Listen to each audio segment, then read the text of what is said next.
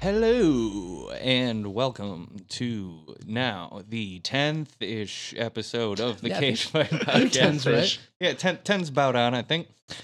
We've watched 18 movies so far, and, I'm feeling great about it. Feeling optimistic for the first time in my entire life. You've got a feeling. I've got a feeling. Oh, God. Nick caught the G-Force bug. I know. We got a new... I'm trying to get over it. I've spent a few days in bed sick trying to get the G-Force bug out of me. We got a new member of the G-Force gang right here, and his name is Nick. He's been converted. For the record, I have not been converted. I'm fighting every step of the way. Wait, who is this? This is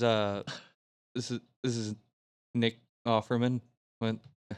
This is Zach Galifianakis. This is Mike Offerman Tyson. Mike Offerman Tyson. This is Mike Hunt. Oh, holy shit. That's if you say that too fast, it sounds naughty, so don't. You are about to join G-Force, the government's most elite team of spies on a top-secret mission. The In G-Force 3, update. 2, 1. G-Force, Delta Formation. You bitches! You bitches! Oh, This is God. murder! Murder! You'll all be guilty! And you're doing it for nothing! I don't know what they're plotting over here. Goddamn honey! Oh, God. No, that is the waste of $30. Please don't. Yeah, we need to get that and hang it up in here. We do. I don't remember that cat meow at the end of it. That's actually the best part. Just to give a quick update. So last week I told all our listeners to go out there and tweet out hashtag GeForceGang.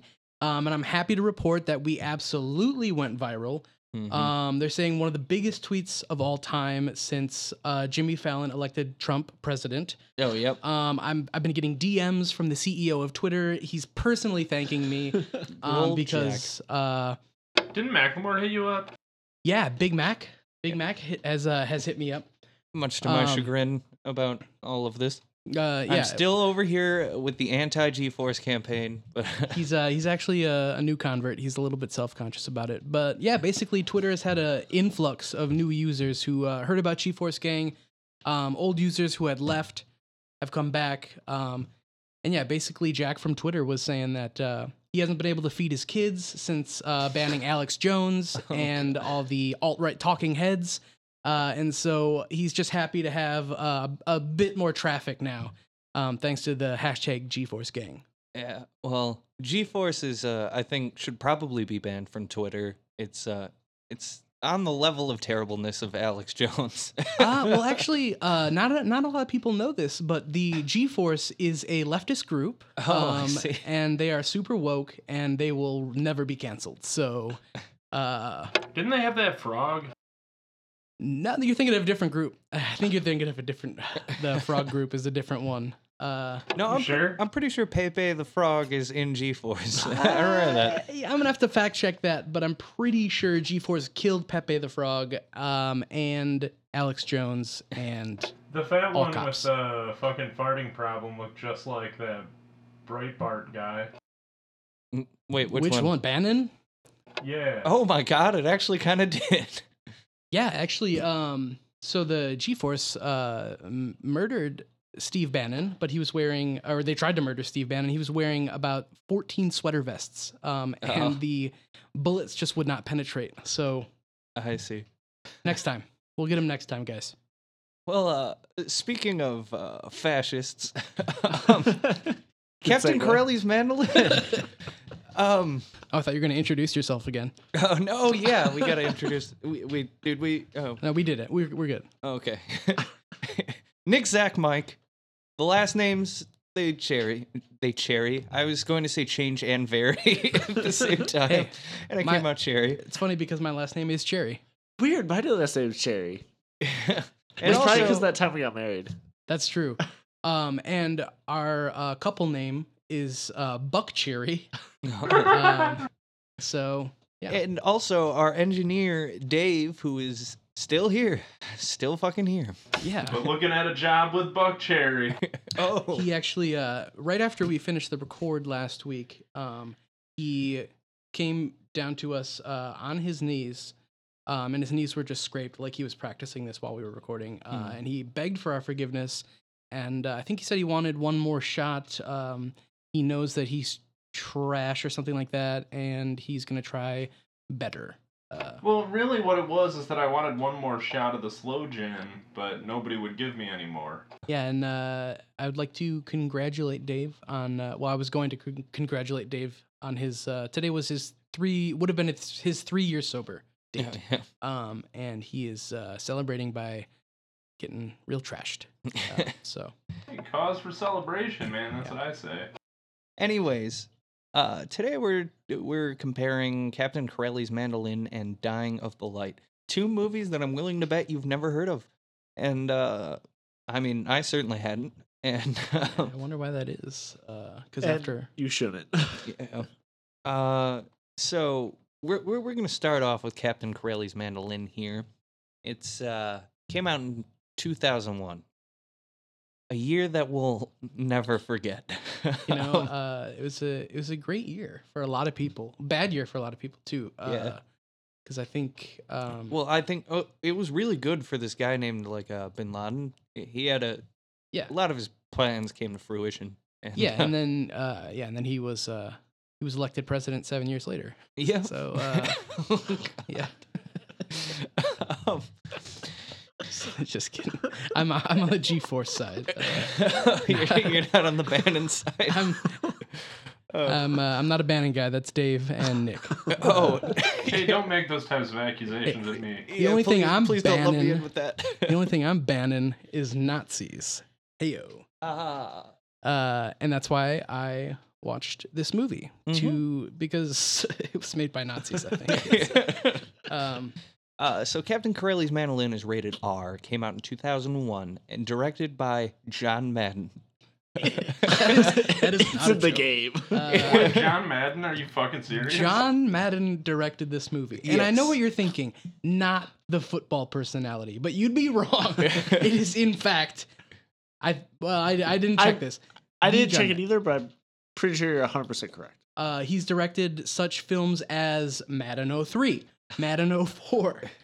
Madden 98. Yeah, and actually, Michael Vick was supposed to be the lead in this movie initially, but then they got Penelope Cruz. Yes, they got Penelope Cruz because she killed more dogs, and thus was a more powerful personality. Yeah, if you didn't know, in his spare time from talking about football and being a coach or whatever the fuck he was, I don't remember. That's just good football. I think he sold hot dogs. John Madden also directed Shakespeare in Love, which I believe won Best Picture the year it came out. I don't fucking remember. Also, the Best Exotic Marigold thing. I haven't heard of. Yeah. Who was Shakespeare in Love with? That's with what I'm wondering. with John Madden. DiCaprio, right? Oh yeah. No, that was Romeo plus Juliet. It had Gwyneth Paltrow. No, and- but Shakespeare was actually in love with Leonardo DiCaprio. Oh. Yeah. Yes. Oh, the movie's different. Okay, I know but, what you're talking about. The man was. Yeah, they exaggerated the plot a little bit for the screen, but Changed names to make sure. Shakespeare was in fact in love with Leonardo DiCaprio, and that's why he actually did invent so many words to try to confuse Leonardo DiCaprio and trick him into his bed. So, and it did work. It did work. They fucked. They fucked a lot. They fucked a lot, and it killed Shakespeare. And that is how much I don't want to talk about this movie. Captain Corelli's Mandolin. Production company Studio Canal and Working Title Films, which Working Title Films is an interesting choice for the thing. I don't know. It seems if you only have a working title and you name your company after that, it seems to imply that anything you're producing never actually comes out. But They're still working on it. It's quirky. It's like, hey, what if we called our production company like To Be Determined? Well, this movie has a runtime of 129 minutes, one of the longer offerings we have had up to this point. Yeah. I don't recall what the longest one is, but I ought to look that up sometime soon. I want to say the USS Indianapolis one is up there. Yeah, I think that one and this one. I think this one ekes it out by just a little bit. But Yeah. For the most part, even the worst movies have had the sense to cut it off at around 90 minutes or so. 110 maybe. But here we are at a full 120 something. 129. And 10 minutes longer than 2 hours. So. And it felt like it. It had a budget of $57 million and it a box office gross of $62.1 million. So just barely in the black, putting Cage's total of movies in the black at this point, 7 out of 18 that we have seen thus far. So All right. I wasn't expecting this movie to bump him up to 7, but good for him for being almost halfway. So reviews for this movie, Rotten Tomatoes, the tomato meter, it's got a 28%. About 1 in 4 critics liked it. Audience rating, 50%. About 1 in 2 people, in case you don't know what 50% means. I think that means there was somebody else in the room with me watching it over my shoulder because I was not the 50% that liked it. Oh, all right. Hey, this movie wasn't that Got bad. Hey, you know what? It was. See, the thing that saved this for me is at least like the battle scenes and the war scenes. It reminded me of watching good movies, like Saving Private Ryan. My ears Band did of perk Brothers. up every time like a good battle scene started. But it kind of made me like yearn for any other battle scene. I think for me, the thing that kind of got me is like, this is a lot of like World War II movies like show kind of similar things where it's like these battles and all Yeah. that stuff. Where this was more about like just an occupied city. Yeah, Had that was very interesting. little to do with like the actual war Mm-hmm. part of war. Right. So like I thought that was It was an interesting concept. it was interesting. Yeah, it was an interesting perspective. Maybe not 2 hours interesting, but Yeah. But you'd be hard pressed to find a World War II related movie that's under 2 hours, I feel like. Oh yeah, that's true. Actually, the 2 longest Cage movies up to this point have both been World War II movies, if you guys have noticed too. So, The one drawback, though, of kind of keeping this in a centralized area is that there was no sharks in this one. True. they might have just not shown the sharks. That's true. They might have cut it down for time, but why cut that part down for time? Well, the Nazis were like the sharks of Europe. Like, No, that's true. Sleeking around and like grabbing things and eating them and and liking chum. they smell blood, and they were in Finding Nemo. Yep. Yeah, so a lot of crossover here. The other thing I will say about this, it's a movie about Italy during World War II, mostly, which is pretty neglected as far as World War II movies I've seen. Almost none of them addressed Italy in that war. that's And then true. also Yeah. it's Italy in Greece, which is another area that we don't really ever see in World War II movies. I mean, you've seen a million ones about D-Day, a million ones about like Okinawa, Iwo Yeah. Jima, the Battle of the Bulge and stuff like that. How often do you see stuff like this? Yeah, there it's was a like- few scenes where I was having a bit of a battle of the bulge myself in this one. Sorry, I couldn't pass that. Oh, up. you battled yours? Well, I mean, just went with it. it was just that they didn't show Christian Bale's ass for long enough. Like when I saw it, I was definitely paying attention, and it was very firm. And an old man slapped it. Yeah, he did for some reason. It but, still confuses me. That's a fun fact. There is video evidence that at one point John Hurt slapped Christian Bale on the ass. It is out there, and I have seen it. And Like Mississippi John Hurt or the other John Hurt? The other John Hurt, but hey, maybe But how much Mississippi better John would Hurt. it be if it was Mississippi John Hurt? Hey, maybe that happened too. I choose to believe it did. by the looks of it, that John hurt Christian Bale's ass. Puns. Fuck. God damn it. I hate this shit. Stupid. Fuck. So, just some little trivia notes about this. This is based on a book by Louis de Bernier. I don't know how to pronounce his last Louis de name. Bignal. Yeah, it Say it came out fast. in the late 90s. I have no info about the book or how closely this resembles the book, except Roger Ebert's review, which says that this did not do a good job of translating the book to the screen.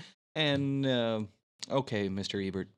Yeah, so this was, I don't have any information about the book other than this movie and World War II is based on the book. And everybody who has read it agrees that it's even less boring than this. I don't know where I was going with that.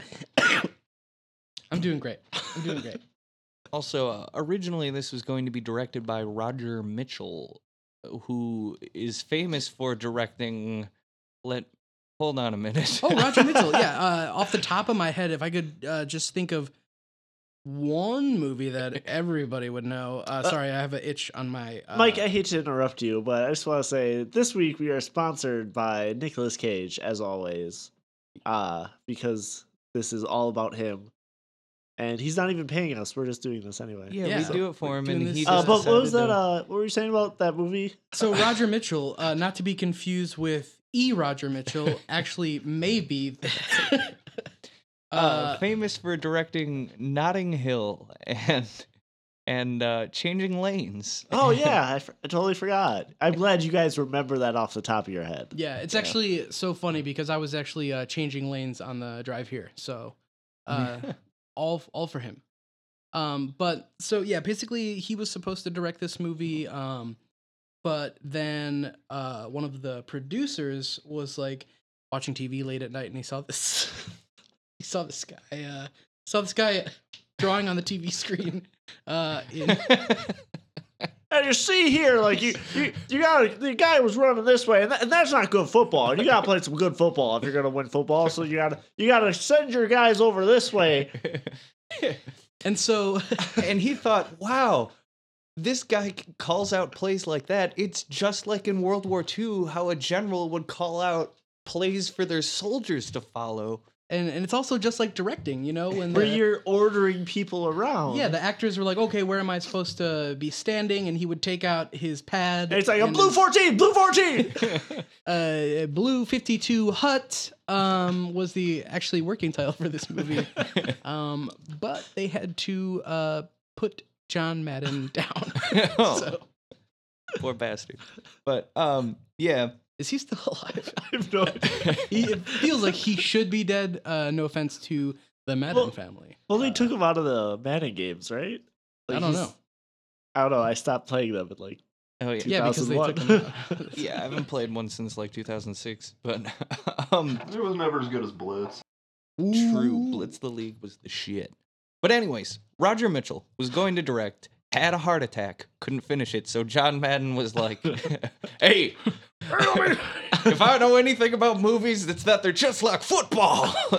See, the director here, he went in for a play, but his heart just wasn't in it, so they had to take him out. We're going to put in John Madden here.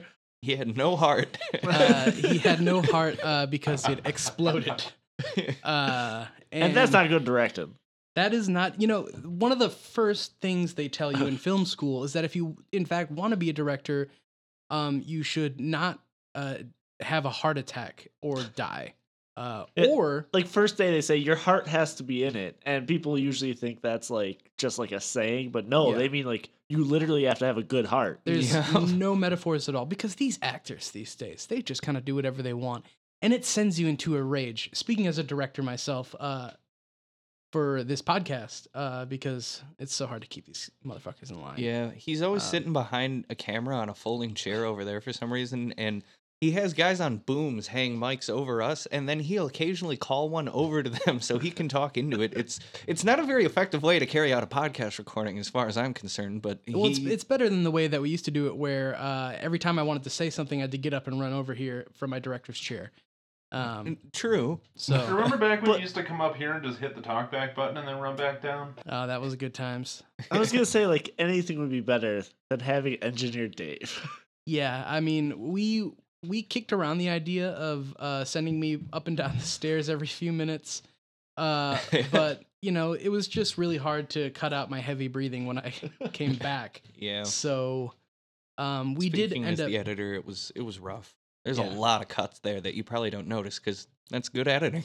Yeah. Sorry, I was in the other room. What was that? Not important. By the way, can I have like an executive producer credit? Like, because that's a job that doesn't matter, right? There's no actual work for. Yeah, I think executive producers, the role they have in making a movie is, they like order the coffee for everybody who's tired on the set. It works for me. I think that's what they do. Hey, Zach, I'll have a coffee. Yeah, you got to prove your worth first. Oh yeah, it's on the way. Don't worry about Yeah, it. can I get one of those? Who does this guy think he is? Uh, Order on the executive producer. Yeah, He's true. just a filthy First of all. engineer. You got to know your place. First of all, you're thinking of a different producer, Dave, that you can order around because it's not this one. So let's get that straight. Sorry, things are all over the place here. And Well, moving on to the Captain Corelli's mandolin. to the plot of this film. Okay, we open up and we see John Hurt, famous actor man, famous for having an alien burst through his chest, at least in my opinion. That's Mr. his Johnny. best role. He's a doctor in a Greek island near the start of World War II. And Christian Bale is a young lover boy in the town, and Penelope Cruz is a young lover girl in the town, and she's also the daughter of John Hurt, and they love each other. They do. And so Christian Bale, famous actor for those who don't know, you might remember Christian Bale from such movies as The Neo in the Machinist? Land of Faraway, Empire of the Sun, Henry V, Newsies, Swing Kids, Prince of Jutland, Little Oh, Women, That one's my favorite. Pocahontas, he played Thomas, Portrait of a Lady, The Secret Agent, Metroland, Velvet Goldmine, All the Little Animals. These are the movies that we know Christian His Bale from. top movies. Also, Christian Bale cusses out sound guy on Terminator set. Yeah. Yeah, he was actually, he played that role in Terminator where he just berated anybody who made eye contact with him. Yeah. And that's where we know him from now. Sorry to interrupt. I just wanted to give Make sure listeners everyone knows. a picture of what this guy looks like. Yeah. Yeah. Because no one's seen him. I think did he play like the Riddler? In Oh, Are you an idiot? okay. So you're thinking of He was obviously Owlman. Oh. You're thinking of A Midsummer Night's Dream, Shaft, Laurel Canyon. Wait. Rain he of was in Fire. Shaft? He was with the new Shaft? He's or- no, in the 2000 Shaft he plays it says Shaft and in parentheses blackface. He's in Equilibrium, Howl's Moving Castle. He was in Howl's Moving Castle. I did not know that. Damn, I did Equilibrium. not know that either. And so that's probably what you're thinking of, because I don't see any movies about riddles in here. He was in 310 Yuma, 310. and that's. I mean, I'm of course skipping over his less notable movies. Oh yeah. So Okay. Well, anyways, Christian Bale, he's Mr. 310 Yuma. yeah. Is That's he's what they call him. in Greece, and Greece is about to go to war with Italy because it's World War II, and fascists History. going around everywhere trying to conquer things. So Greece is fighting Italy, and Christian Bale's gonna sign up, but he's gonna propose to Penelope Cruz before he leaves. And just for the record, guys, I don't know any of their names, but they're all notable actors in this one, actually. Yes. So Yeah, I know one of their names. Oh yeah. Which one? Captain Corelli. Oh shit! Yeah, I forgot, That was the forgot cheat. about him. Yeah, Wait, what's his first name? Was it Anthony? Or Captain. am I just being a racist against Italians? It was Captain Soprano It was Captain. Okay. Corelli. But he proposes to Penelope Cruz before he leaves and says, "We'll get married when I get back." And then he's like a goofy, super passionate dude who's all about the romance, and he's goofing around. And in one scene, he even ties Penelope Cruz to a chair as a prank or something. I don't really get that, but Yeah, so he ties her to a chair. He throws her in the trunk of his car, drives her about 15 hours to the nearest lake, tosses her in it, and then eventually pulls her out of the water, resuscitates her, and says, "Just kidding." So, just kidding. By the way, Antonio. oh, Okay. I was So we're right. both racist against Italians and correct. So, By the way, I've been noticing this the past few times we've been doing this. On IMDb, in all of the movies for Nicolas Cage, he's like all the way at the bottom of the casting. Oh, really? Yeah, like on this one, he's like a main character. Yeah. he's the titular character. He's not even on No, like the titular character is the mandolin. Okay. That's you know what? That's true. Did Where's the, the mandolin mandolin? get higher billing? yeah. How much No, did like the he's mandolin not get? even on the like ribbon for it. Like, Oh, really? there's people without pictures on there before him. What the hell? Like I have to go into full cast and scroll all the way down I to find think- Nicolas Cage. I think IMDb got the memo that we're going to cancel Nicolas Cage Oh, because yeah. they're trying to scrub him from all the web pages. So, after that, Christian Bale leaves off to war. Penelope Cruz is left behind and says, like, promise you'll write me letters. And he's just like smiles and nods and leaves. Yeah, That'll come back. What a dumb fuck. yeah, you can definitely tell by the smile that he's thinking, I don't know how to write Yeah. or read. Yeah, he's illiterate, but he chooses not to tell her until he's back after the war. But so a montage of Cruz as she's writing letters to Christian Bale, and she's never receiving any in return. She's so worried he's dead. But we're getting news the Greeks beat back the Italians, and everyone in town is happy. But then the Germans are like, "Oh, you pussy ass Italians, we're gonna come through and like be Nazis here." And the Germans lead a counteroffensive and defeat the Greeks. So they leave Greece in the control of Mussolini's fascist Italian government, and the Italian army comes to occupy the city, where we meet Mr. Cage, who is Captain Corelli and possesses the titular mandolin. And let me tell you something. It's definitely a stringed instrument, this mandolin. It certainly That's is. all I really have to say about it. I believe it's also tuned in fifths. Yes. And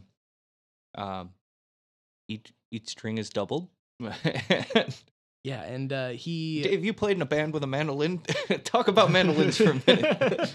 yeah, this is Dave from REM, who was the first man to take a mandolin and plug it into a computer and make it sound like a rock mandolin. So, Rock mandolin. Hey, that's a new movie we can make. Captain I'm thinking- Corelli's Rock Mandolin, the sequel. I don't want to talk about these movies. I'd rather make a movie about a rock mandolin than talk about this movie. I will say his entrance where you first see Captain Corelli or whatever, where he's like marching in the streets, and then he just sees this lady on the side, and he's like, "Hey, every man in my battalion, go flirt with this lady." Yeah, he's like, "Hey, everyone, beautiful lady on the right," and they all turn and salute her and like bow a little bit and then continue walking. It's a little weird. It yeah, they reminds all me get of in that- line and she bends over, and it's very, very suggestive. Yeah. It reminds me of those times where like you're with your friends and you're like, "Hey, nobody look, but that girl is like looking at me," so then all your friends look at once. Mhm. It seemed like that kind of scene. But Yeah. instead of your friends looking, it was an entire army Yeah. of people. But anyways, so Cage is Corelli. He's a captain in the Italian army. He leads a small battalion, the Italian Battalion. It's Copyright that. yeah, I will. He is the mortar team.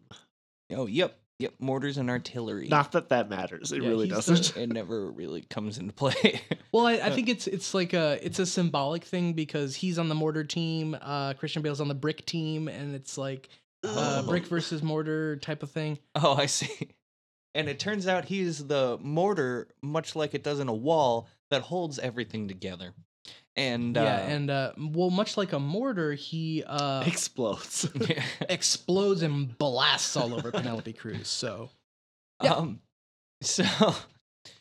So Cage walks up to the Greek government of the city and he's like, "Hey, you're gonna surrender to me, right?" And his accent does sound kind of like that. Nick Yeah. is very close.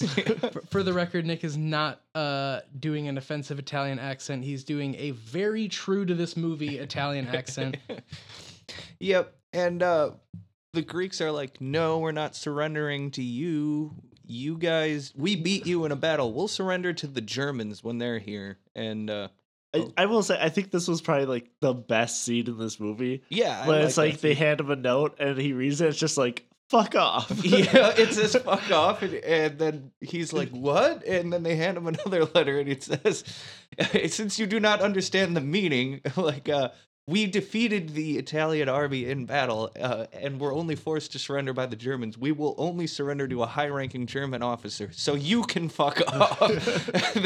I thought that was... It was a good scene. And then he rips off his mask, and he's actually Hitler. So they all surrendered to him. Yep. And It makes me think though, like, did shit like that happen in like the real world at all? Where they're just like, fuck you to their faces? I mean, anything's possible. If take a good hard look at the White House right now. So I don't want to get into that though. Sorry. Okay. Well, Okay. Just a quick reminder, I did watch this movie. And that is not a lie. Oh yeah. So yeah, Cage calls a bunch of countries shitholes, and no, but yeah, he drains the swamp. No. Okay, so I think this is the part where we can skip ahead because that was the most interesting scene in this movie, and the rest of it is just boring. Well, yeah, everyone in Cage's battalion is a member of the Opera Society, and they've all got to play an instrument and sing. They've never seen battle before, so they're just soldiers who are like a barbershop quartet. Yeah, except there's 100 of them, so it's a barbershop centet, I guess. I don't know. Yeah, and if anybody...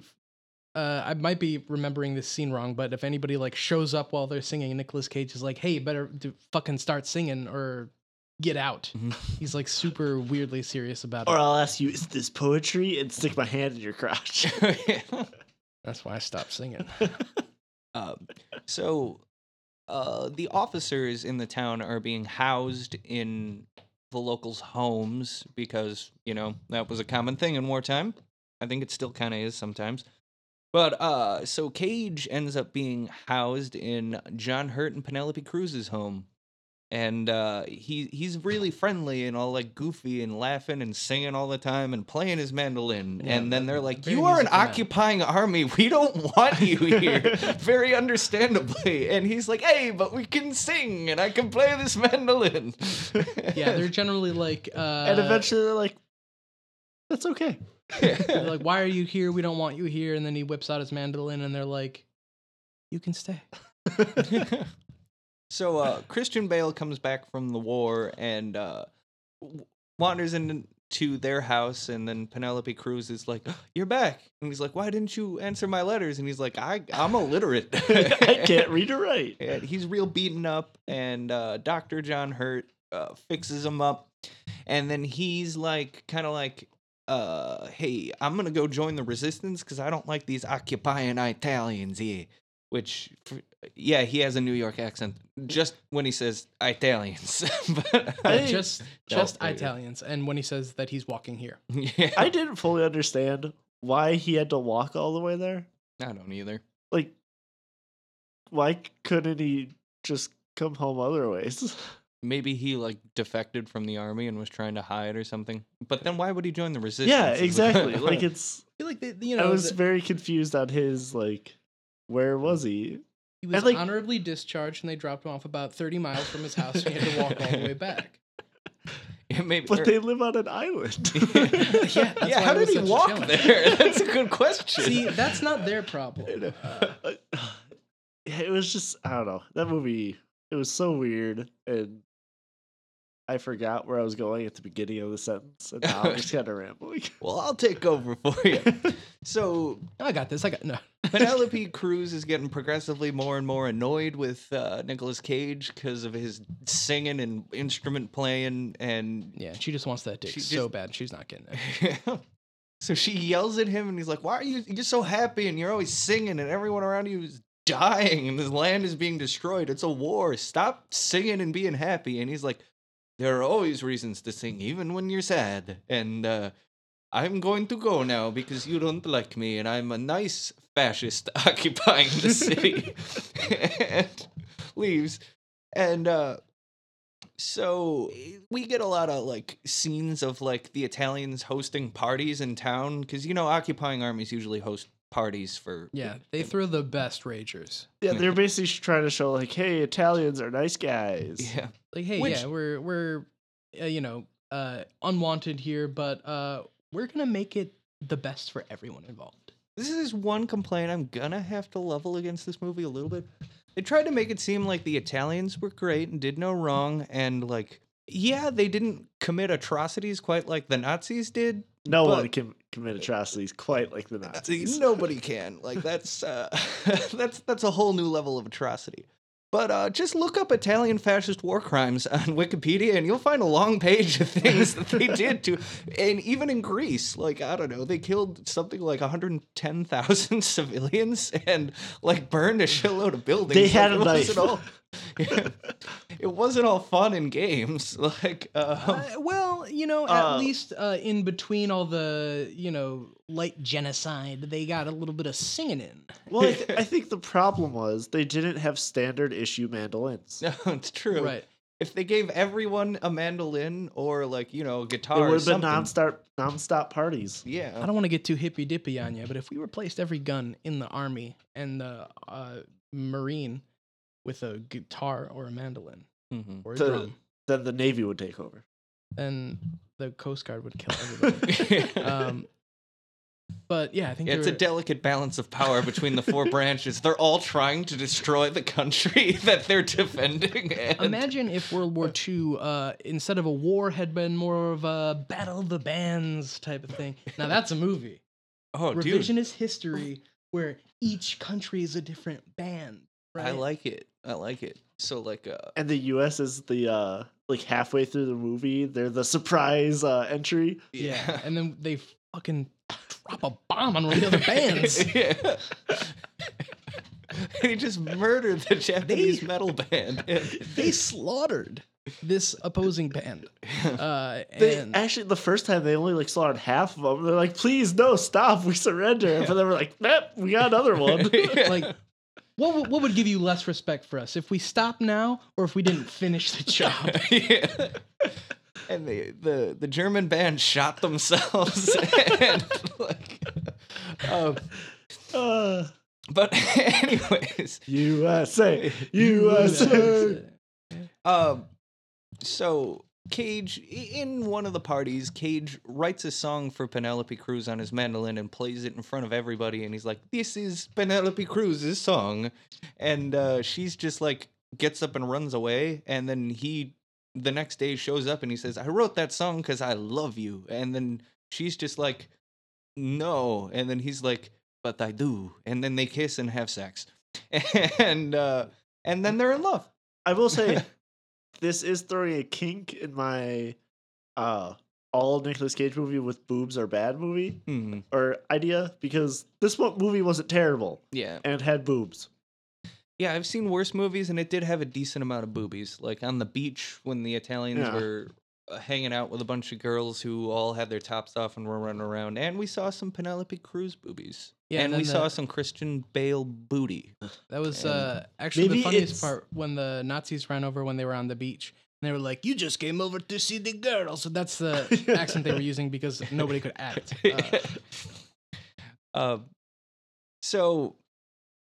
Then John Hurt asked Cruz, he's like, "Do you love Christian Bale?" And then she's like, "Yeah." And he's like, "No, I think you love Nicolas Cage." and she's just like, "No, it's Christian Bale." And he's like, look, I know you like that Cage man. You can just get with the Cage, but you just have to act honorably towards Bale and his family." And then she's like, "Okay."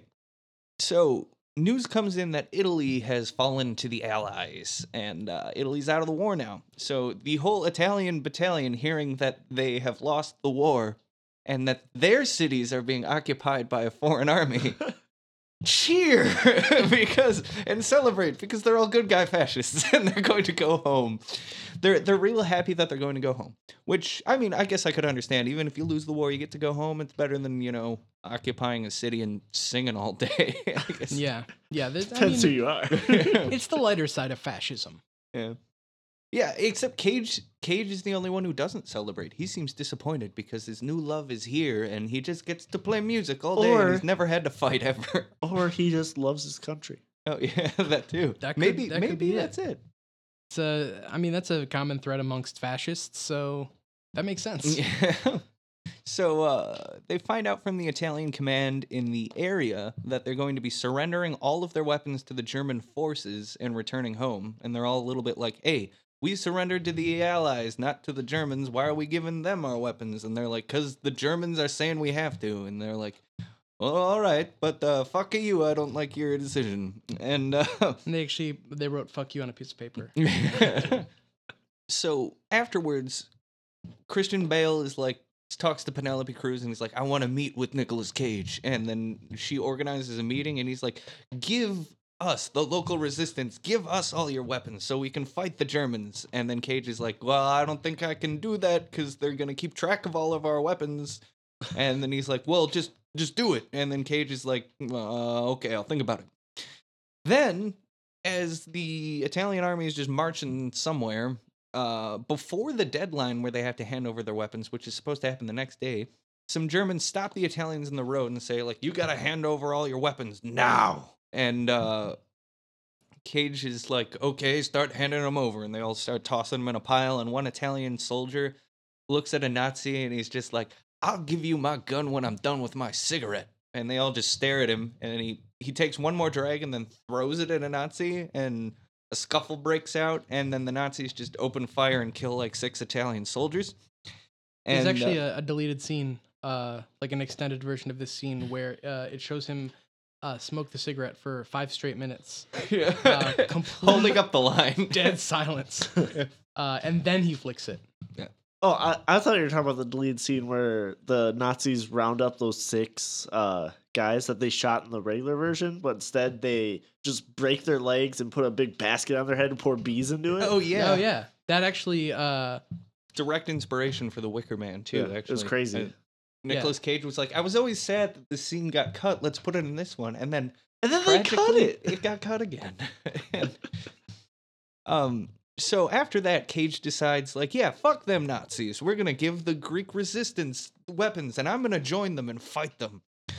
So they do that. And this is something I learned from watching this movie. I didn't realize there actually were, once the Italians surrendered, some fights between Italian soldiers and German soldiers. Particularly, actually, after Mussolini got ousted by the Allied government, they installed a new government which, in order to show its support, not for a fascist regime, declared war on Germany. So, I mean, that's an interesting thing. The war lasted for like a month between them before Italy just left the war completely, but... Oh shit, happen. We're losing? Switch teams. Yeah, best war, short and sweet, or really, really long. No in between. But the Italian and Greek soldiers then begin attacking the incoming German forces that are coming in to occupy the city once the Italians leave, and there's just a huge fight. And it's kind of a cool battle scene. It's got some decent stuff going on, and they all have like period accurate material or weapons and uniforms. It was well done, well researched at least. I thought it was kind of cool, but it only lasts like 5 minutes, and then we go back to in the fight, Cage and several of his Italian soldiers are captured. They're all rounded up by the Germans and just gunned down. They shoot all the prisoners, except in the middle of it, one of the other Italians just hugs Nicolas Cage because he's like, Captain Corelli, I love you and your mandolin. Or something. and the bullets definitely don't go through him at all. Yeah. Well, they go through him, but not all the way through him. It's just like, Cage gets shot a little bit, but not enough to kill him. So it hits him right in the vocal cords, so he can't sing along with the mandolin anymore. Yeah. So. And they break his fingers. Ruin his beautiful voice. Not my fingers. You bitches. You bitches. Christian Bale finds Nicolas Cage dying there because he's going through, I guess, surveying the aftermath, and he takes him back to John Hurt to help him. They stabilize him, and they use strings from his mandolin to bind his broken bones together, I guess. I don't know why I took a note of that. It was like the mandolin saved him or something. I figured it's thematically relevant or something somehow. Yeah, it's It's not. Okay. So the German soldiers begin rounding up the Greeks who have been housing wounded Italian soldiers and resistance members, and they're just shooting people. So Cage escapes beforehand with Christian Bale. Wait, are the Nazis the bad guys? You never would have thought that, would you? But It's yeah. They had that one German guy with him who was having fun. So. yeah, and he was like, yeah, I like boobies, and I didn't kill Captain Corelli even though I should have. I felt like the movie did a good job of making the Nazis seem, lighthearted and fun.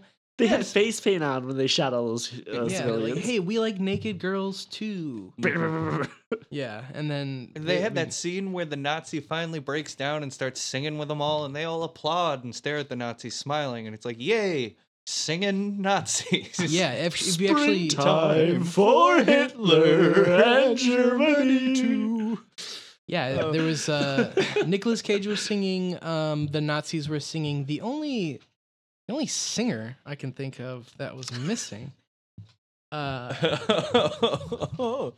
There is one particular singer who was absent. They neglected to cast a man by the name of Bryan Singer. Bryan Singer. Well, And- there weren't any children in this movie, so There he was did have a one role. young girl who they saved from persecution by the Nazis, which I didn't mention because it wasn't really that relevant. But And that was Burn on Zach, who said, I don't know how we're going to bring up Bryan Singer in this episode. So, nailed it. End episode. Cut. He's not even talking about the other movie. What other movie? so, Was I supposed to stop it there? no. We're Okay, when I say cut, you cut. All right, I'll start rolling again. no, god damn it. Let's talk about Captain Corelli's mandolin. So this John movie- Madden- So at the end of that movie, Christian Bale helps Nicolas Cage escape on a small boat that takes him back home.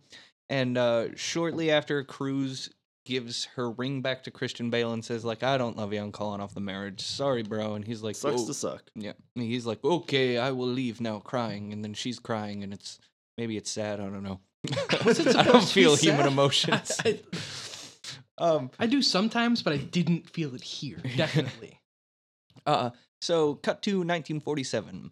Penelope Cruz is training to be a doctor, and she receives a record in a package from Italy, and it's the song Cage wrote from her. So apparently when he went back to Italy, he got a record deal and started recording. So Good for him. Yeah, good for him. Well, And he's then- part mandolin now. yeah, part man, part mandolin. Yeah, he got a Ash from the Evil Dead style mandolin on his arm. Yeah. Yeah. It's actually harder for him to play.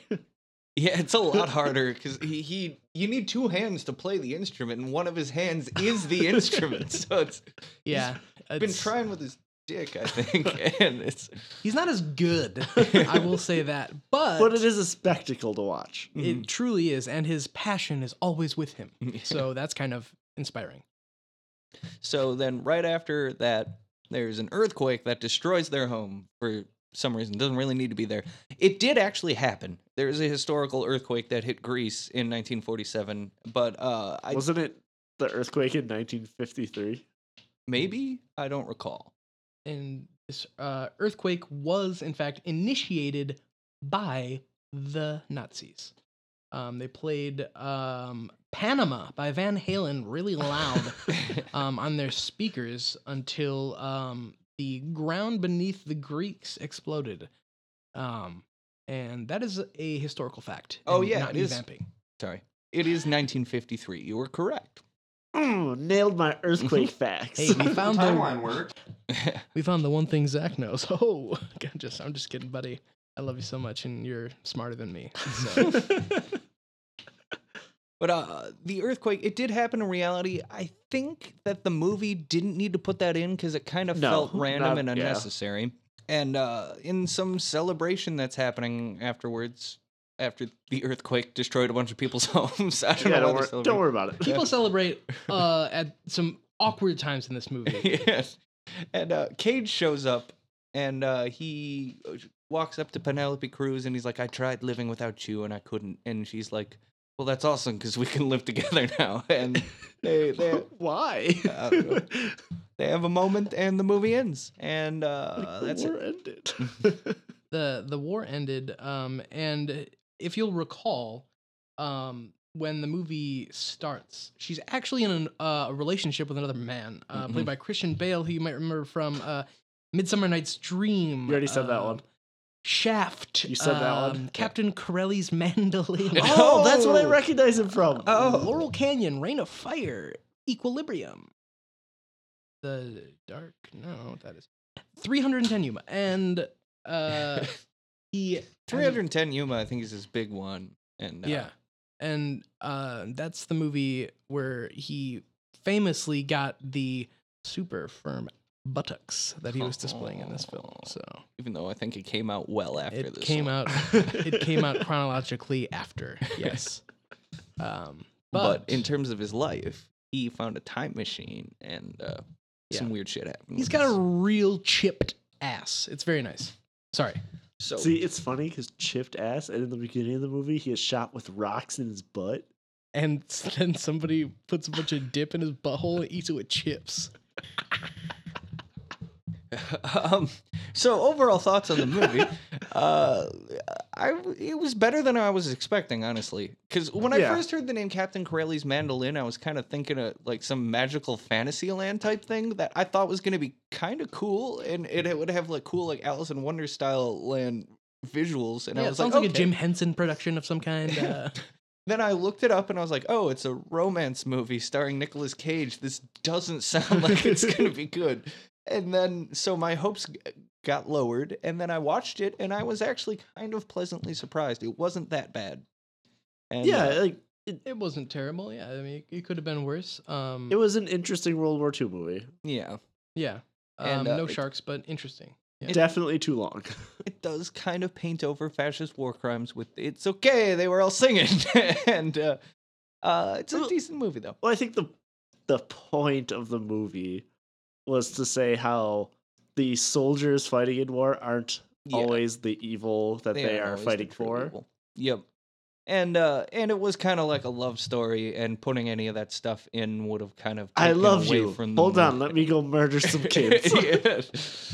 It could, it wasn't entirely relevant to the story they were trying to tell. No, I'll say that. So, and I actually forgot to read a few of the fun facts / trivia I had about this one. So it is the worst thing that's ever happened to me, and it is used by torturers to suck the life out of anybody who watches it. Yeah, usually I believe how they do the torture with this movie is they put it on and then they cut off part of your ear. Yes, they. Oh yeah, as they do in the next film we'll watch. This film made a cameo on a TV screen in a torture scene. Yes, and that is what we call a great segue. Aha. Which is not the thing that Paul Blart wrote. I fucked that up. That is what we call a bad segue. Yeah, I really wish Nicolas Cage was in Please Paul don't Blart cut Mall that. Cop. I'm cutting it. Anyways, I think we're going to take a short break, and then we'll be back to you with the Dying of the Light. Or actually, there's no the. With Dying of the Light. Dying of the Light.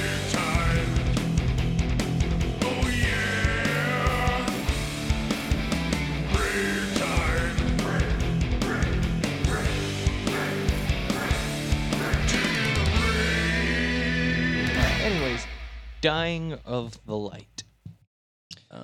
Yes, me and Earl and the Dying Light. And Dying of the Light came out in 2014, was rated R, and was directed by Paul Schrader.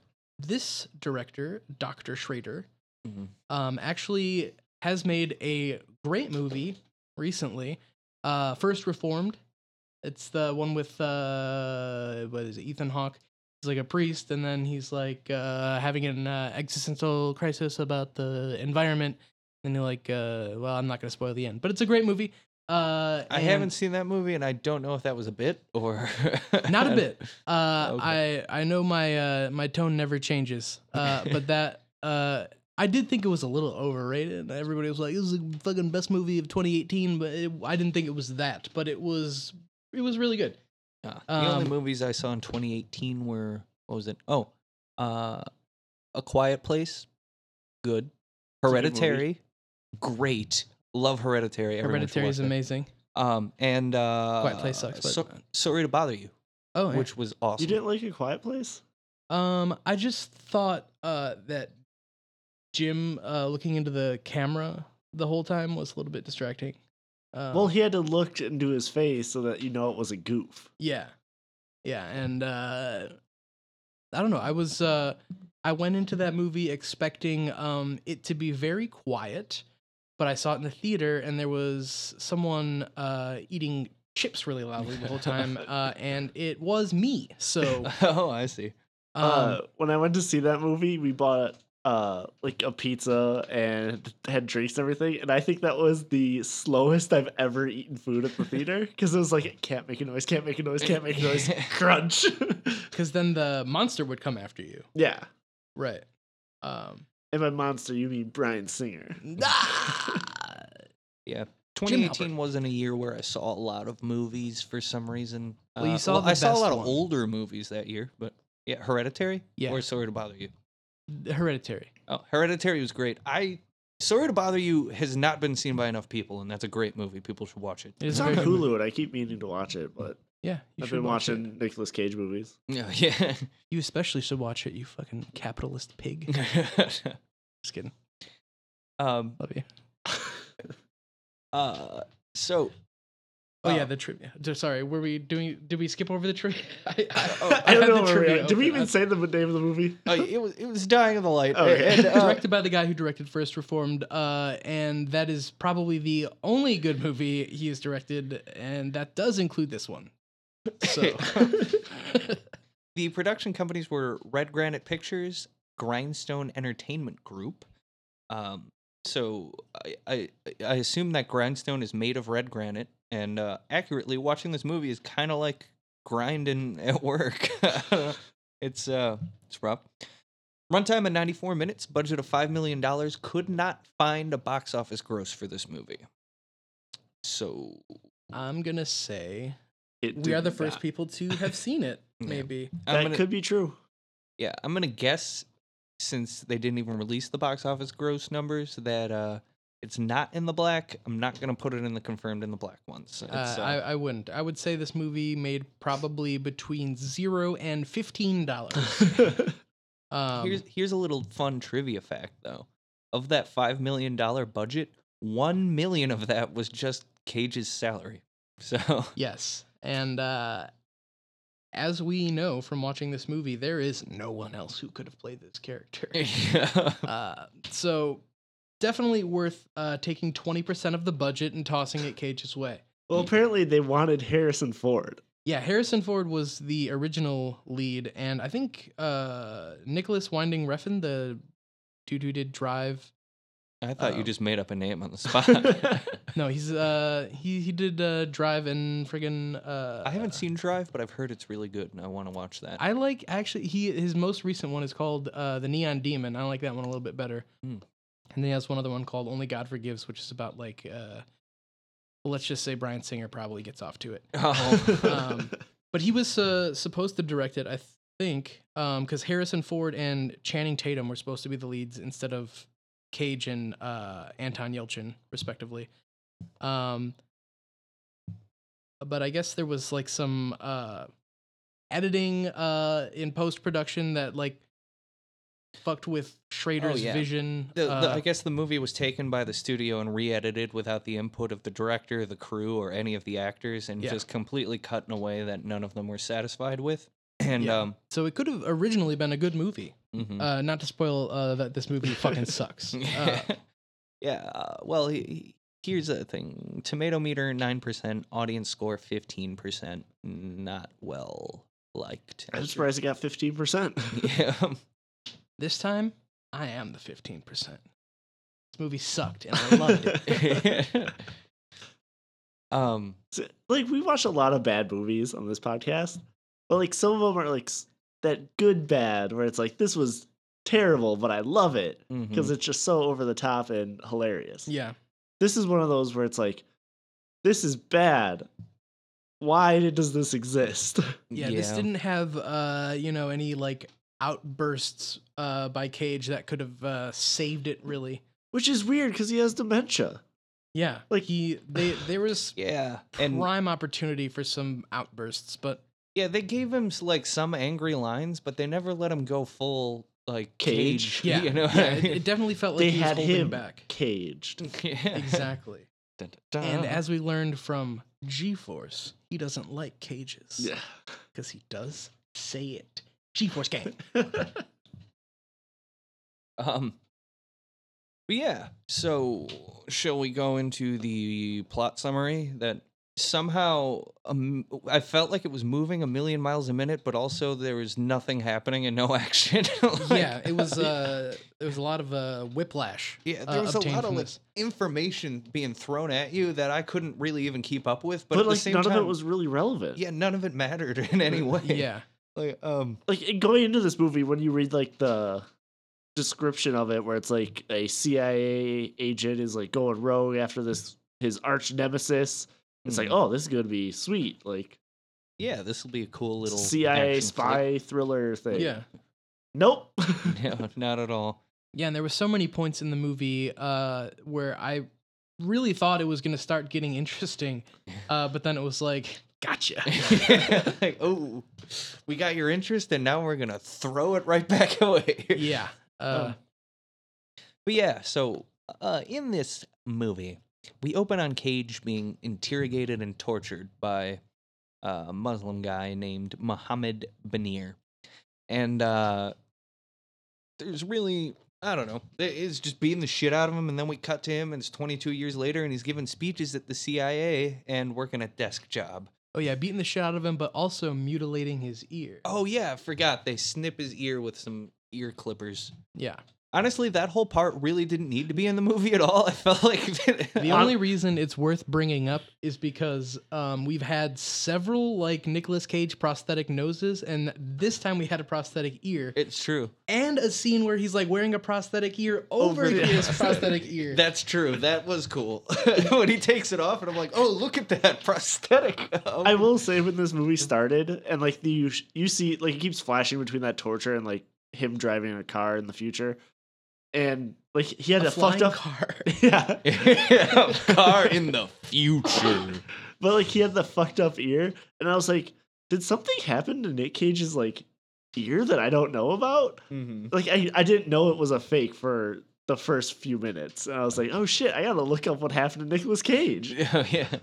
He was in a freak dinosaur bone accident, which he bought a stolen Stegosaurus, and it collapsed on just his ear. Oh, okay. Now I'm caught up.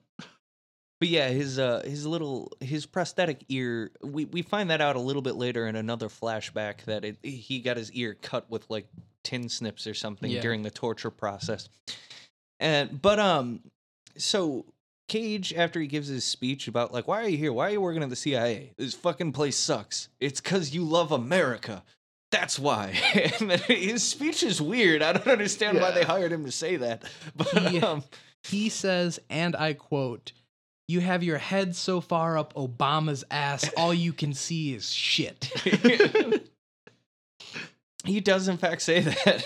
And so after his speech, he's meeting with one of his superiors, and he says like he wants to work in the field again. He's got skills better utilized in the field than not at this desk job. And he's just like, yeah, you're too old. You should just take this money and build towards your retirement. And Get the fuck out of here. so, cut to the police in Romania, in a scene that I'm pretty sure was supposed to have subtitles but did not.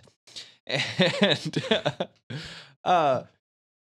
they're chasing some guy, and he gets cornered or trapped on a bridge, and he throws like his keys over the bridge and just jumps into the water and kills himself. Guy's dead. There's a mysterious flash drive that you see on his keys as he's throwing it over the bridge. Oh, yeah. By the way, like he tossed those keys, I'm assuming, into the water, right? Yeah. How did they just find these keys right away? Don't know. He tossed the keys in the water, then jumped after the keys. They end up with the keys and presumably not the body. Yeah. So Yeah.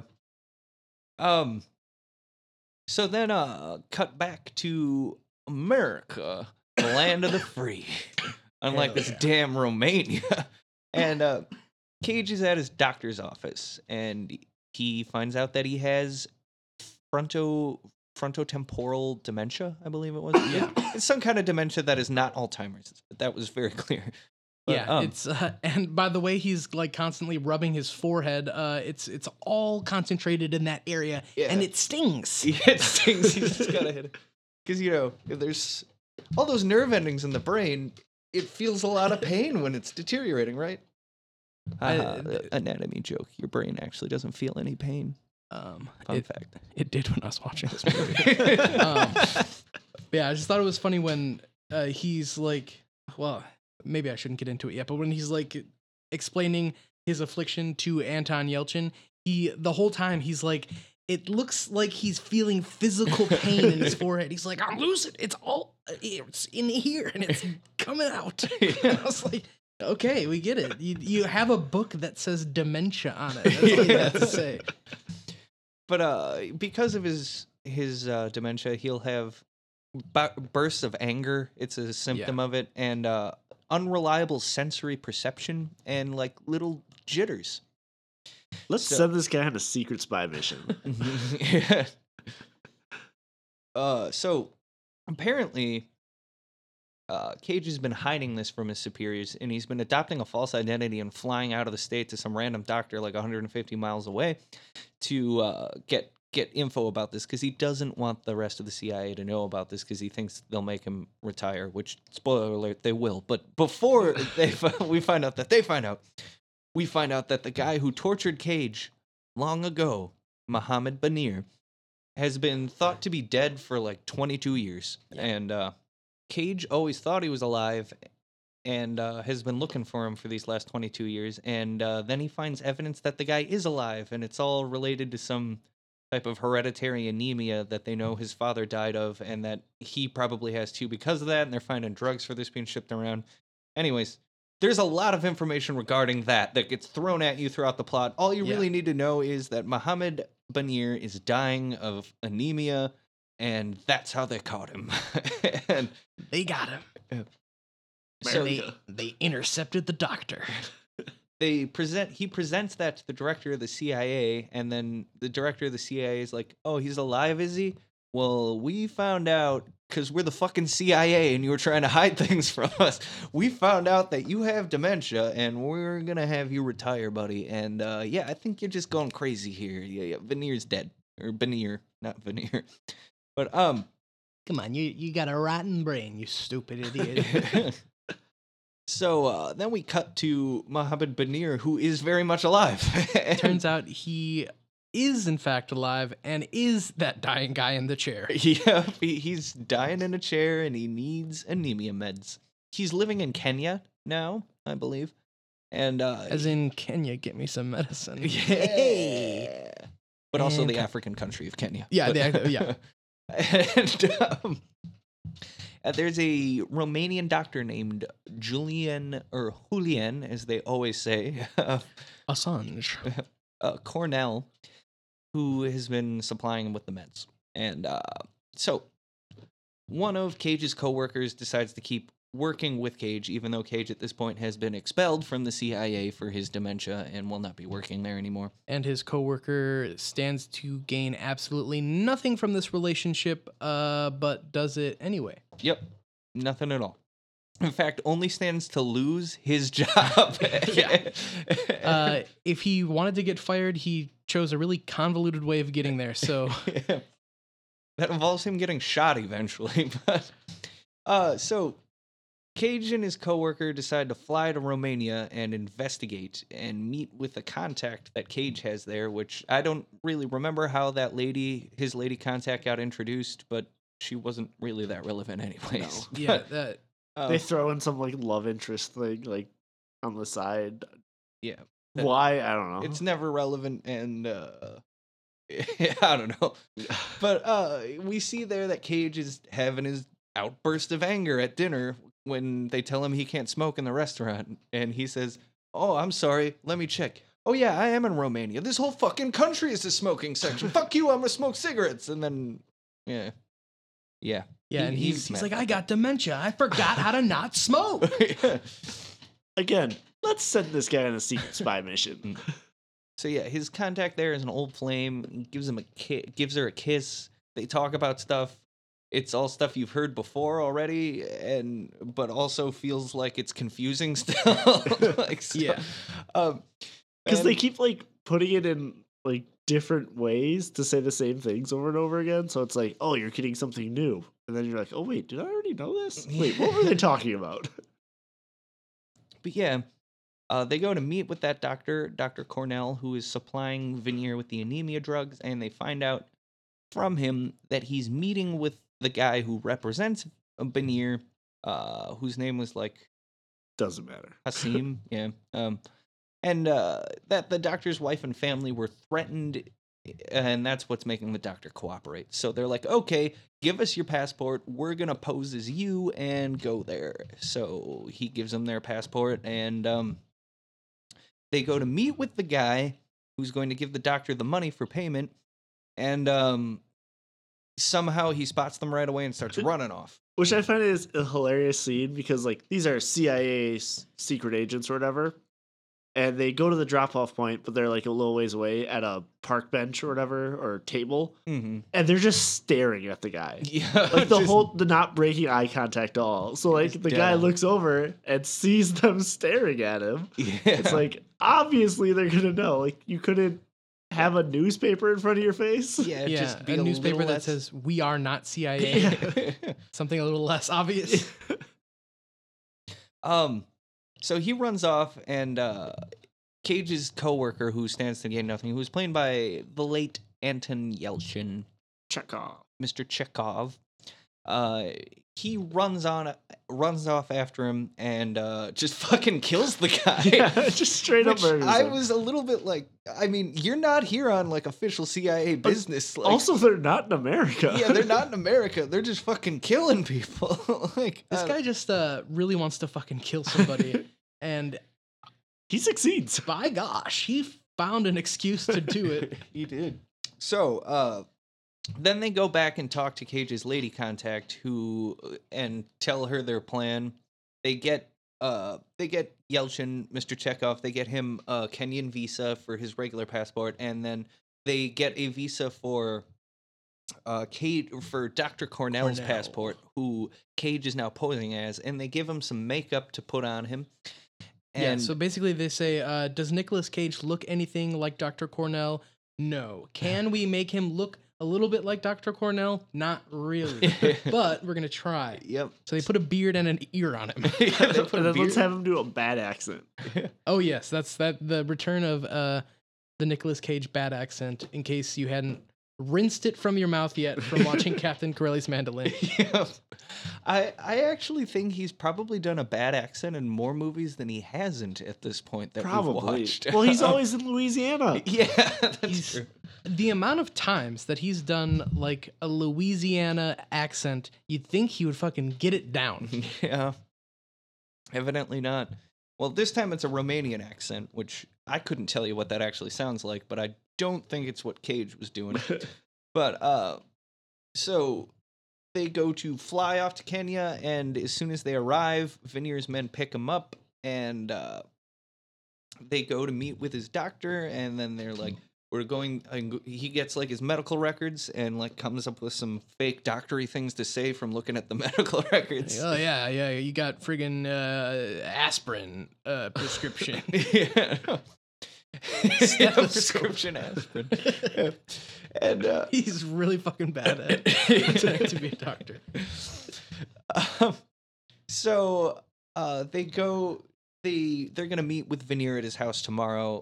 One of his guys is like, I'll pick you up and I'll take you there. And they're like, okay. So it's the next day, and Dr. Cornell, finger quotes, goes there to meet with him. And then he's just like, hey, I gotta use the toilet. So like, how about you come back with me and make sure the toilet's working? I'm gonna take a big fat shit. Just come on and clog it for me. Yeah, I know I just got here, but I gotta take a shit. I usually take my shit on the clock so I can get paid for it. But so Amen, brother. We all do that. So takes him to the back. Then he's like, "Oh, the toilet's broken. Can you help me?" The bodyguard walks back there, knocks him out cold, walks out of the bathroom, and sits down in front of Veneer. And he's like, "Oh yeah, I'm not Dr. Cornell. I'm Nicolas Cage." He rips his ear off. Probably my favorite part of the movie. And then Veneer is like, "Oh, I know who you are. I remember you." And, it's two old enemies, both of them in poor health, meeting, having a chat. And it's like Thanos versus Rocket Raccoon. You know that scene where Rocket Raccoon's dying of old age and Thanos has a blood problem? Oh, so good. Sorry, endgame spoilers. Then Cage starts having flashbacks to when he was being tortured by Veneer while they're having this conversation, and he gets like lost in the moment, and it's all like running together. And then after the conversation, he just walks out without killing him, walks away. But he lies and tells Mr. Chekhov that he did kill Veneer for some reason. I totally killed that guy. Blood everywhere. Yeah, he's dead. Yeah. What was it like? Oh, it was a murder. Dude, it was fucking gross. Remember how you killed that guy in that other country? Yeah, it was kind of like that. Remember only less of a problem because it's what we came here to do.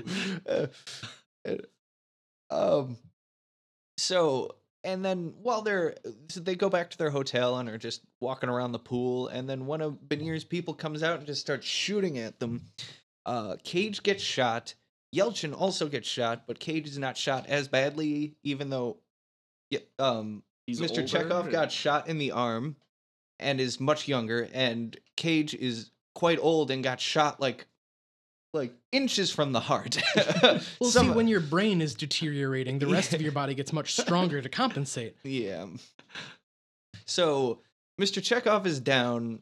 Some paramedics come and get him, but Cage runs off after the attacker, kills him, takes his car, drives back to Veneer's place, and then just is like, "I'm taking you down now." And instead of taking the gun that the other guy had, he pokes him in the eye. Yeah, he pokes him in the eye and like tries to stab him, and Veneer bites him a bunch, and he manages to kill him by poking him through the eye. Yeah, he like sticks his finger all the way in his eye. It's just like, ugh. He was in a room with a feeble man who's dying, and he probably could have picked up anything to crush his head with, but he just really wanted to stick his finger as deep into this man's eye as he could. I don't understand it. I don't either. But it was sexy, so. Yeah. So then he gets back in the car that he took there and starts driving back. And while he's driving, I couldn't really tell if he like lost consciousness at the wheel, because they kind of hinted at that could happen. Yeah, I think they implied it. Or if he consciously tried to kill himself. But yeah, I think it was that he lost consciousness, and he steers into an oncoming truck, and we don't see the crash, but we see a montage of shots of graves in a graveyard, and we hear him talking about like his speech from the beginning again about being devoted to the country and shit, and movie's over. Yeah. There is an Easter egg. And that's when I was like, thank God. Yeah, finally. There's an Easter egg in this movie that the truck was actually the truck from Sunny, which is also the truck from The Wicker Man. Oh, wow. So, which is also the Pizza Planet truck from Toy Story. Yes. Yeah, because actually, so the founders of Pixar had this famous lunch where they sat down and they thought of all the ideas for Finding Nemo, Toy Story, Dying of the Light, Captain Corelli's Mandolin, all these movies in one conversation, and they just slowly rolled them out, and they were all extremely successful. Yeah. So. But yeah, Dying of the Light was obviously the most successful of the group. Yeah, I believe it's the only one to get nominated for Best Picture too. But, yeah, he was nominated but didn't win because they wanted Anton Yelchin to shoot a few more people in the head, needlessly. Yeah, but he didn't. But overall thoughts on the movie, guys? It sure was one. Yeah, it was a film. Yeah. It was. Every time I see a movie that. Well, before we say anything, I think we do have to note how all the actors and people associated with this movie had to sign what was it called, like a non-defamation thing about this movie. I think that's think that's standard arrangement for any Shitty movie. movies? Yeah. But so they all got together and took pictures of like a group photo of them wearing shirts with that, and then said they had no comment on the movie. Yeah. So I think that kind of sums up this movie. Yeah. I think what sums up this movie for me is just a few words that kind of were running through my head repeatedly while I was watching this. Masterpiece. Just perfect. Best 94 minutes of my life. Man, you've had a rough life. Yeah. Yeah, it's not easy. But this movie was Bad. good. This movie good was half bad. hour shorter than Captain Corelli's Mandolin. Felt just as long. It was a bad movie. I'll say that. This It was movie- shorter. This movie was so much harder to get through for me. Like, Yeah, I it had to honestly stop was. this, do something else, and then go back to it. At least like Captain Corelli scenes all kind of had a point, and it didn't feel like just exposition being thrown at me mostly. While yeah, like it nothing felt happened. like a narrative. Yeah, this kind of felt like nothing at all. Yeah. Yeah. So I would say these two movies had a lot in common in that it felt like torture to watch both of them. I know we've kind of gone over the fact that, Captain Corelli's Mandolin, not as bad as you would expect, but I will be on the record as saying I would rather die than ever watch it again. So for both of these movies. For both. oh well. I will give. I really hope you don't kill yourself before the next round, because we're gonna have to watch one of these. But I'll give it to Captain Corelli's Mandolin, where at least it held my interest. Where Dying of the Light, throughout it, I was just like, why am I watching this? Why did I say yes when Nick asked me to do this podcast? I could be doing anything else right now. Well, I would say the one thing that kept my interest in Dying of the Light was that it wasn't Captain Corelli's Mandolin, which actually didn't keep my interest at all. There was some good parts, and then I had to rewind because I was playing on my Switch or something. Only for several minutes. well, see, I'm gonna have to agree with Zach on this one. Captain Corelli's Mandolin definitely did a much better job of keeping my interest. Maybe I'm just a sucker for World War II stuff. I like watching fascists get killed, even though that movie, the fascists mostly did the killing, which was sad. But Just like those damn fascists. yeah. If there had been more fascist killing, I would have been engaged a little bit more. Yeah. It was solid narratively, and even though it was 2 hours long, I wasn't checking how much time was left constantly, which I checked how much time was left with Dying of the Light several times, which is never a good sign to me. Yeah. It's I guess you kind of already know the results of the battle at this point, or at least for two of us. But we still gotta count it down. And we gotta count it down. Count it down. Dave, can we get that countdown? Wait, are we recording yet? Do you want me to start recording? Yeah, hit record. Captain Corelli's Mandolin is a movie that came out in 2001. Directed by John Madden. And you see it! Let's redo all our bits again. Yeah. Hey, we've got enough practice, and we can we can perfect them.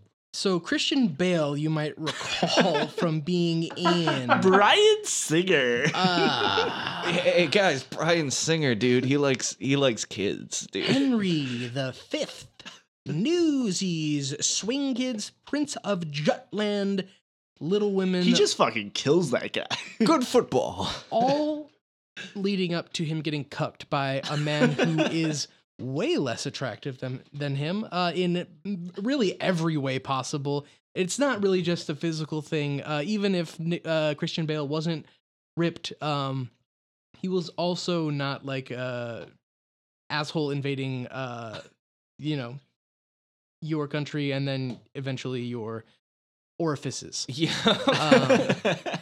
So, yeah. The cage orifice invasion, which has happened in several movies. Most That's notably Zandali. Most Fuck notably that Zandali. movie. So let's get that countdown, Dave. Yeah. Oh yeah. Nah.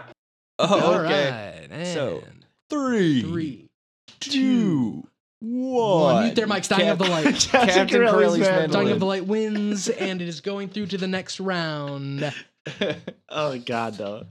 Yeah. Dying of the Light was so bad. Like They were both so bad.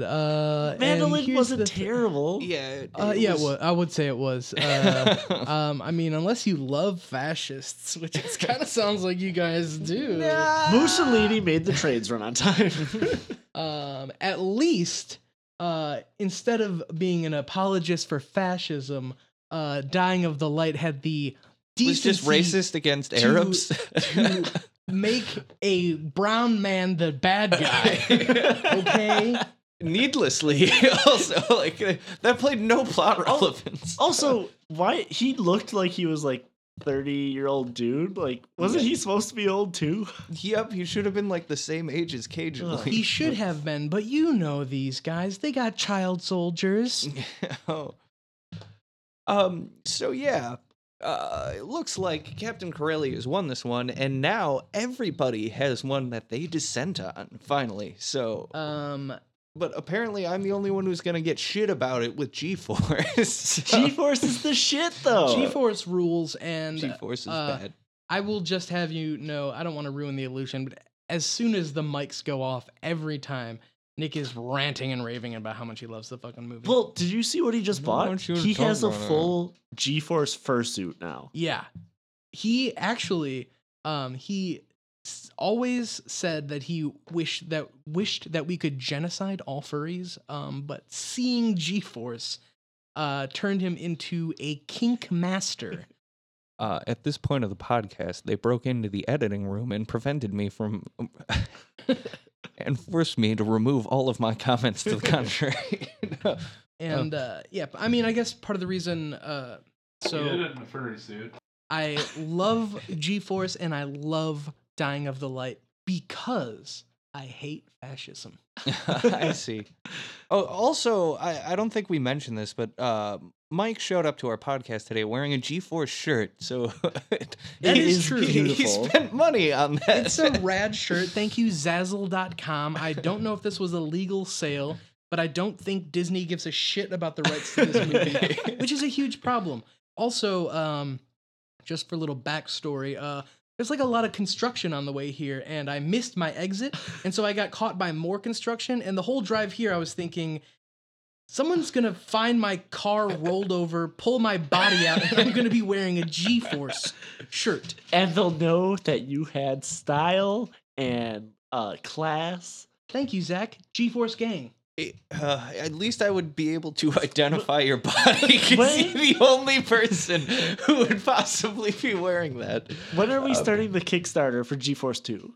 Well, here's the thing. I will be donating negative money to that. So when I started getting all those DMs from the president of Twitter thanking me for starting hashtag GeForce Gang and going viral and bringing the website back into relevance, I said, hey, if you got so much power, listen, hook me up with these Disney scumbags and let's get a GeForce 2 going.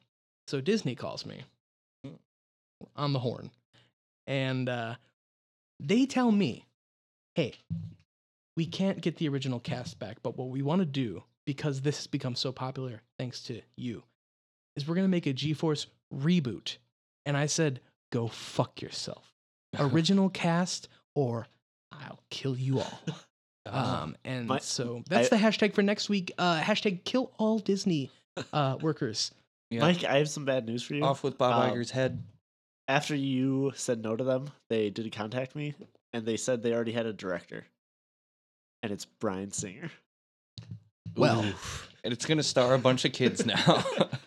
well, hey, Hollywood again proves to, pick the abusers' side. And you know what? I am against that unless this movie is good. Oh, God. Well, At least we know he can tolerate abuse if G-Force is in it. Would you be a fascist apologist if it was hamsters that were fascists? I mean, it depends on how cute they are, being trapped in their little cage. So I've been Zach, I mean, and they this put has one been in that Change. fucking movie. It's true. And I am Mike, the only non-fascist on the podcast, and that is on the record. Nah. And I am Nick, the only one with enough taste to recognize G-Force as a bad film that should not have passed.